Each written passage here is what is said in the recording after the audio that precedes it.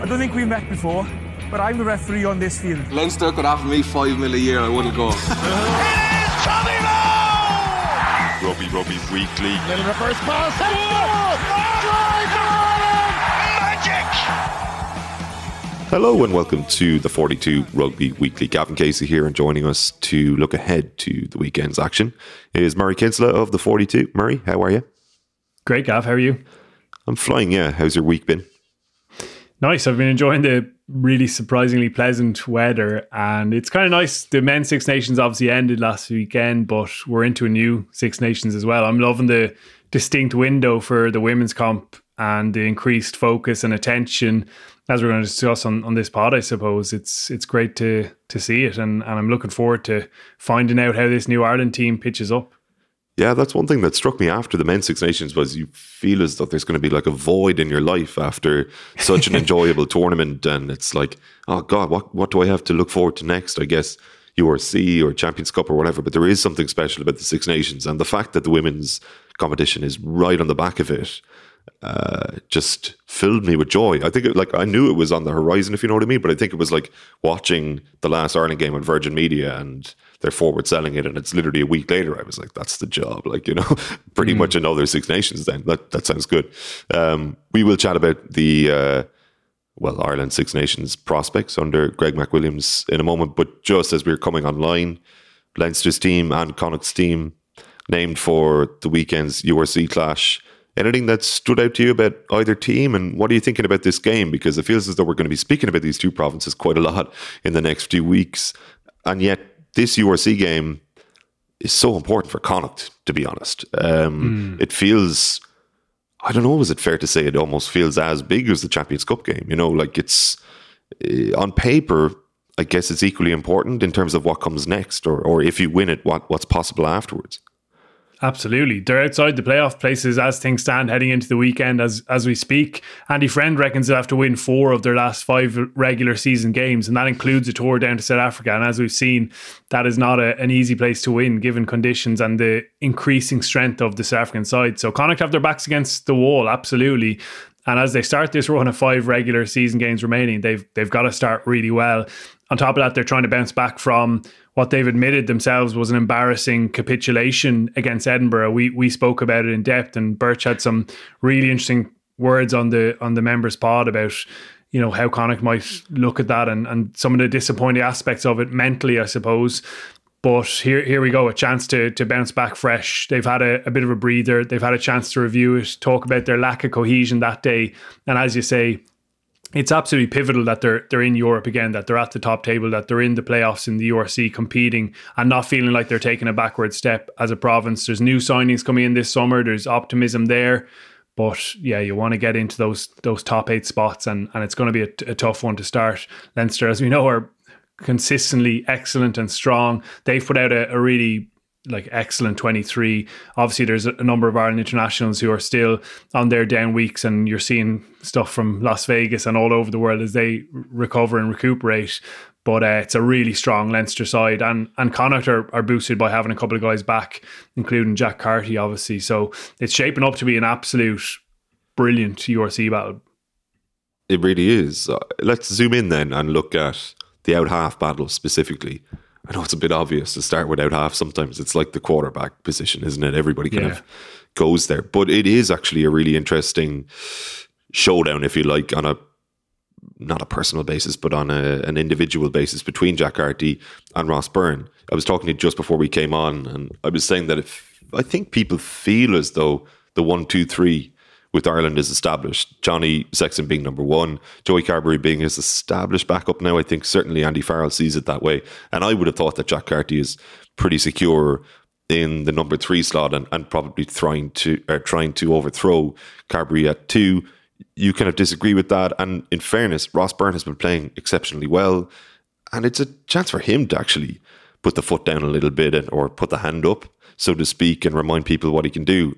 I think a lot of Leinster fans, a lot of Irish rugby fans actually don't need that reminder, but more so in a one-on-one basis or in a one-on-one game like this, you can look better than the other guy and basically make a statement and say, I deserve to be there, not Jack Carty or even Joey Carbery.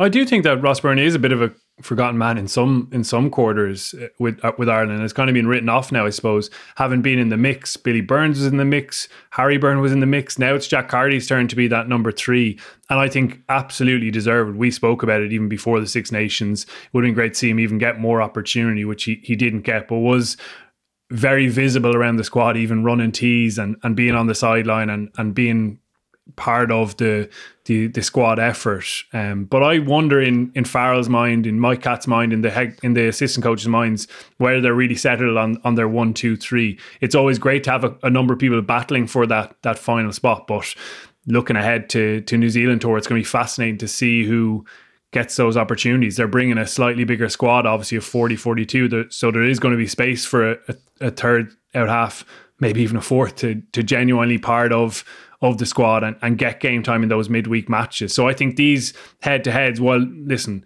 it's a collective sport, absolutely. They're tasked with driving their teams around the pitch, and others around them make their lives much more easier, much more difficult, particularly up front.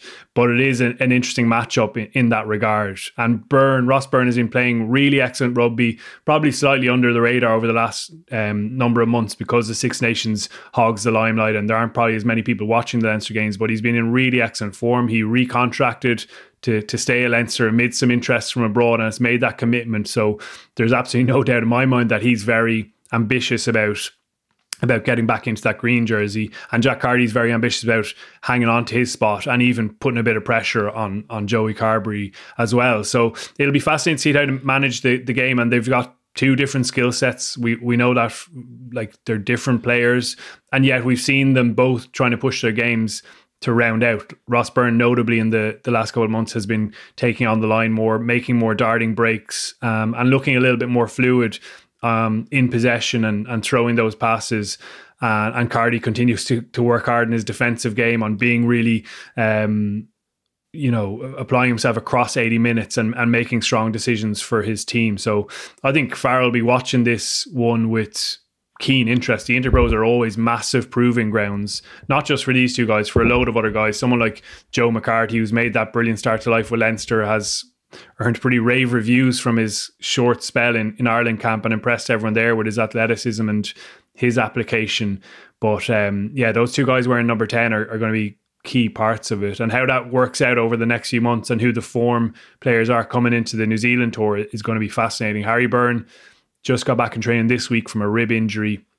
He actually played at 12 quite a bit over the last number of months with Leinster and was really good. It was good to see him get a bit of a run of games before that rib injury slowed him down again a little bit, but he looked particularly impressive. And now Frall he's back at 12 as well. Another guy who's in that playmaking mixing pot for Ireland and who you'd love to see get a cap because he remains Australian qualified. I've mentioned a few times, but I genuinely think there's a bit of a danger there down the line if they don't get him involved, because he's a guy with huge potential. So fascinating to see who kind of steers the ship most impressively. I know Ronan O'Gara had some really interesting kind of tough love words for Jack Carty in a piece with Kieran Kennedy on the 42 this week. If people haven't read it, I'd urge you to check it out, where he felt, Jack Carty's role in that hammering in Edinburgh was very apparent, and that things like that probably haven't happened, he said, to other out halves in Ireland contention. So that was fascinating from a guy who knows all about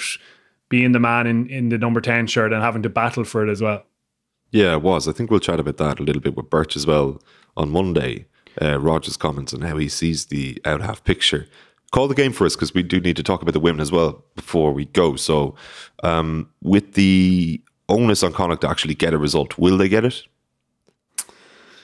It's a really strong Leinster team, and if I'm being realistic about it, I can see them going and winning. The desperation is a key part of it for Connacht. Like, you're fighting. It's a grand final. That's what Andy Friend called it. So yeah, we'll learn about Connacht in a grand final here this weekend. I can't wait to watch the game, but I can probably see Leinster just edging it as they look to finish strong in their season too. Now, to say that Greg McWilliams has put his stamp on this Irish team before the Six Nations would be a bit of an understatement.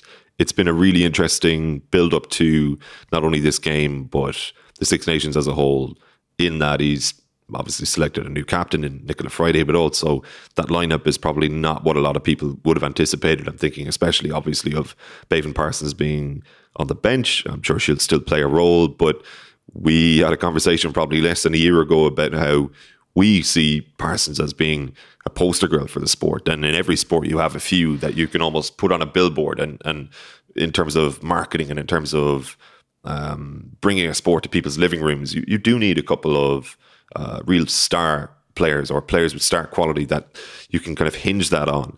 And suddenly one of those players is dropped as a bit too dramatic, because there's sevens implications here as well, I think, later in the tournament. But I mean, she's not starting. It's interesting. And I just want to know what you make of that and what you make of McWilliams' approach to this so far, before we've seen a ball kicked, albeit. To be honest, Bevan Parsons has been injured, and I wasn't 100% sure whether she'd actually be involved in this game. She's kind of just recently back, and she is back full training. She's fully fit.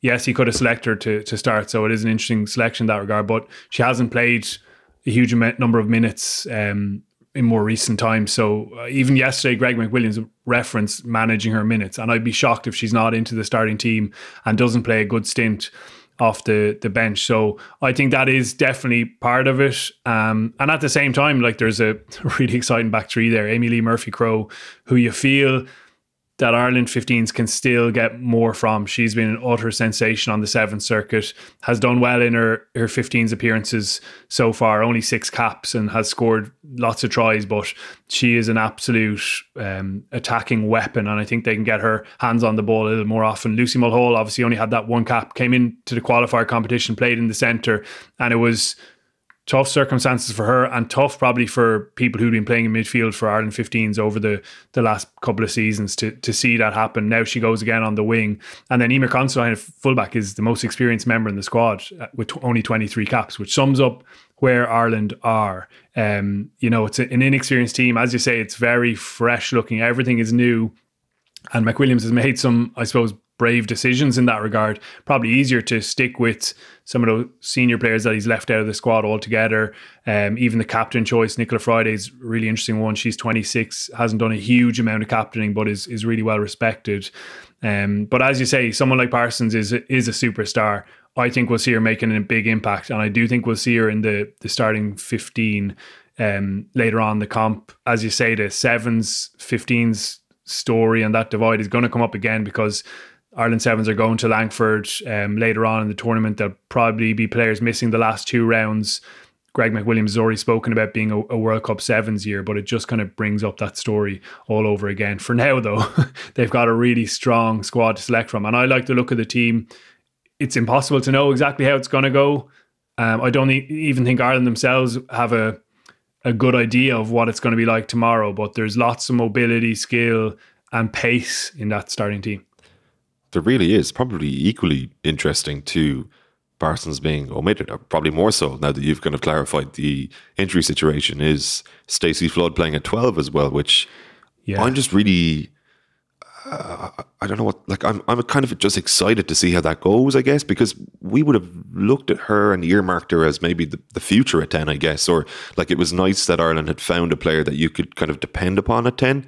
And I'm obviously interested to see how Nicole Cronin gets on in that slot, but with that potential for Flood to be first receiver, second playmaker, and add her sprinkling of class in that position, I guess I'm trying to figure out how it looks in my head, and I just like the look of it. So I'm looking forward to seeing how it goes.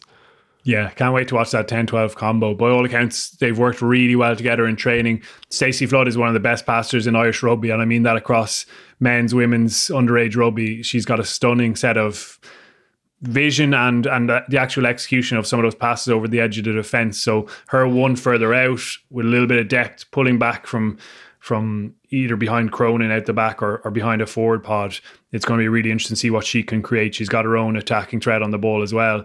And I think Cronin playing at 10 makes sense. It's another new out half for Ireland, and we've been talking about this for so long, the chopping and changing there. But given that Flood is possibly one of those players going away to Langford Sevens at the end of the Six Nations, it would make sense if Cronin is there for the entire championship. She's got an experienced wise head on her shoulders. She hasn't been probably a prominent player more recently, but she's got 16 caps. She's been excellent at out half for Munster and UL Bows, and she is an absolutely avid student of the game. Tactically, she's really sharp and smart. She'll drive the team. She'll make good decisions. And at times, Ireland probably haven't done that in the recent past. Their kind of tactical playmakers maybe haven't always had full control over the game. So I think that's a smart selection. And as you say, that 10-12 combo with the backs we've mentioned outside them, Eve Higgins at 13 as well. Like, there's some serious firepower there. And it's like a massive strength if Ireland can start to really harness those attacking skills. What constitutes a good tournament for Ireland this time around? Bearing in mind it's their head coach's first tournament, bearing in mind that he may be looking at this as, like Greg McWilliams is going to want to win as many games as possible, but also it is an opportunity for him to see players in that pressure cooker of international rugby and give players chances, because, to be honest, the pressure isn't going to be on him instantaneously. This is a new chapter, or the start of. So what constitutes a good tournament within that context, or bearing in mind that context? In terms of results, I think winning your 3 home games would be a good tournament. Actually, a very heartening tournament for Ireland.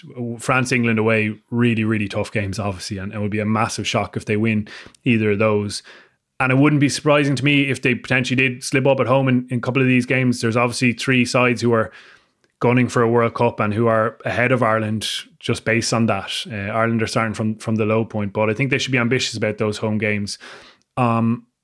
You're right, there's not massive pressure there. I don't think someone like Greg McWilliams is going to be under massive pressure to win those 3 home games. There's an understanding that this is about the next World Cup, that it has to build from the ground up. And I suppose looking away from the results, the development of those players is key to that. Someone like Avon Riley starting or making her debut at 9, that's great to see. She's only 21 and came through Ballinasloe. What a production line they have going on in the club there, same as Parsons and several others, even in the men's game as well.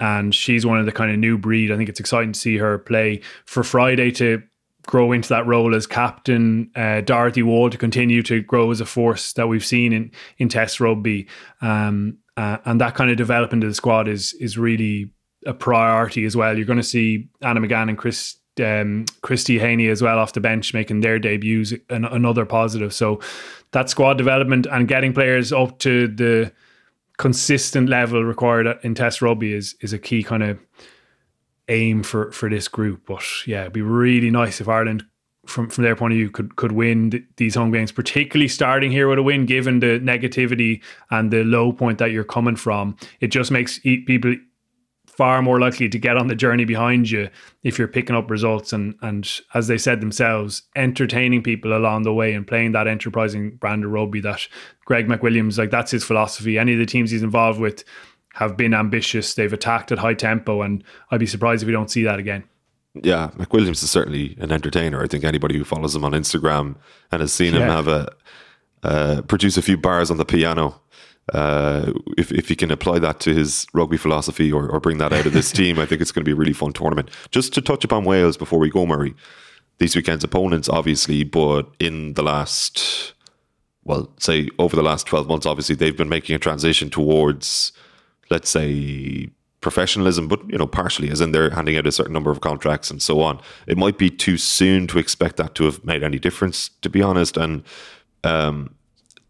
based on what we saw of them actually in the last competition, like this, Ireland should win this game, but I don't know, because, like, to be honest, in women's rugby, you look at all the changes that Ireland have made, for example, things can change very quickly, actually. So I'm not going to pretend that I really know what's been going on in Wales over the last while. I'm asking you for your insight there as to what we can expect from them as opposition this weekend. It's fascinating to see how quickly the 12 retainer contracts that they've put the players on can make an impact, and whether that is a short-term thing. As I say, Ireland beat them 45-0 last time out, so there'll be that confidence there. They've brought back a couple of more experienced players into their squad, which will help, given Ireland's relative lack of that. And they've got some superstars like Jazz Joyce out wide. Cannot wait to watch her play again. She's a finisher supreme, one of the most talented running backs, I suppose, in the game. Another one I'm interested to watch is Cecilia Tui-Pilatu off the bench. She's still only 18. She's a cousin of Taulipe Faletau and the Vunipola brothers. She's pretty new to rugby, but she's extremely athletic and they're unbelievably excited about her potential. So Ireland will need to find a second win to deal with her, probably off the bench. But I genuinely do think that both these sides have a real element of the unknown about them this weekend. So that makes it all the more fascinating. And I think it'll go down to the wire for that very fact. Really, you think it'll be that close a game, even considering the disparity between them last year? Yeah, I would listen. I'd be pleasantly surprised if Ireland click into gear straight away on day one. They've got a new style to bed in. They've got a new attacking shape that players are still getting to grips with. Obviously, new line out scrum. I suppose philosophies from Dave Gannon and Rob Sweeney as well. So, and Niamh Briggs obviously making an impact and being really well received by the players with the attacking side of things. So there's a whole lot to bed in. And like, listen, if they can start off with a smooth, cohesive performance, it would be unbelievably encouraging. But it's never really that easy, is it? So Wales with their World Cup ambitions as well, and boosted by the organisation that's now happening, I would imagine will be improved. Yeah, it's going to be a lot of fun to see how this plays out, even in the opening weekend. Obviously, Ulster going to the Stormers as well in the URC. Munster at home to Benetton. Is that tonight even in Musgrave Park? Yeah. We will chat about those with Birch on Monday and look back on all of the weekend's action. You'll be leaving us for a week though, Murray. Any plans for your week off? I'm actually almost relieved for you knowing that you're taking some time off, looking at how you've put in such a shift over the last few weeks. What's the plan? Yeah, a bit of a breather and then back into it. Heading away with Jen for a couple of days off to Sligo. So if anyone has any tips, I've never been there before. You mentioned that it's a lovely spot, but if anyone knows the best place for a pint of Guinness or a good swim, just give me a shout. Yeah, Murray at the 42.ie. Sligo is like the underrated county in Ireland. I think it's you'll have a great time. We'll miss you while you're gone, but we'll catch you in a couple of weeks' time. And for members, we will be back on Monday. Myself, Birch, and Kieran Kennedy, who Murray mentioned earlier in the show, is going to join us as well. So have a great weekend, everybody. Enjoy all of the rugby. Enjoy the Six Nations, especially, I think. And we will catch you on the flip side. Mind yourselves. Take it easy. I don't think we met before, but I'm the referee on this field. Leinster could offer me $5 million a year, I wouldn't go. It is Tommy Lowe! Rugby Weekly. Little reverse pass.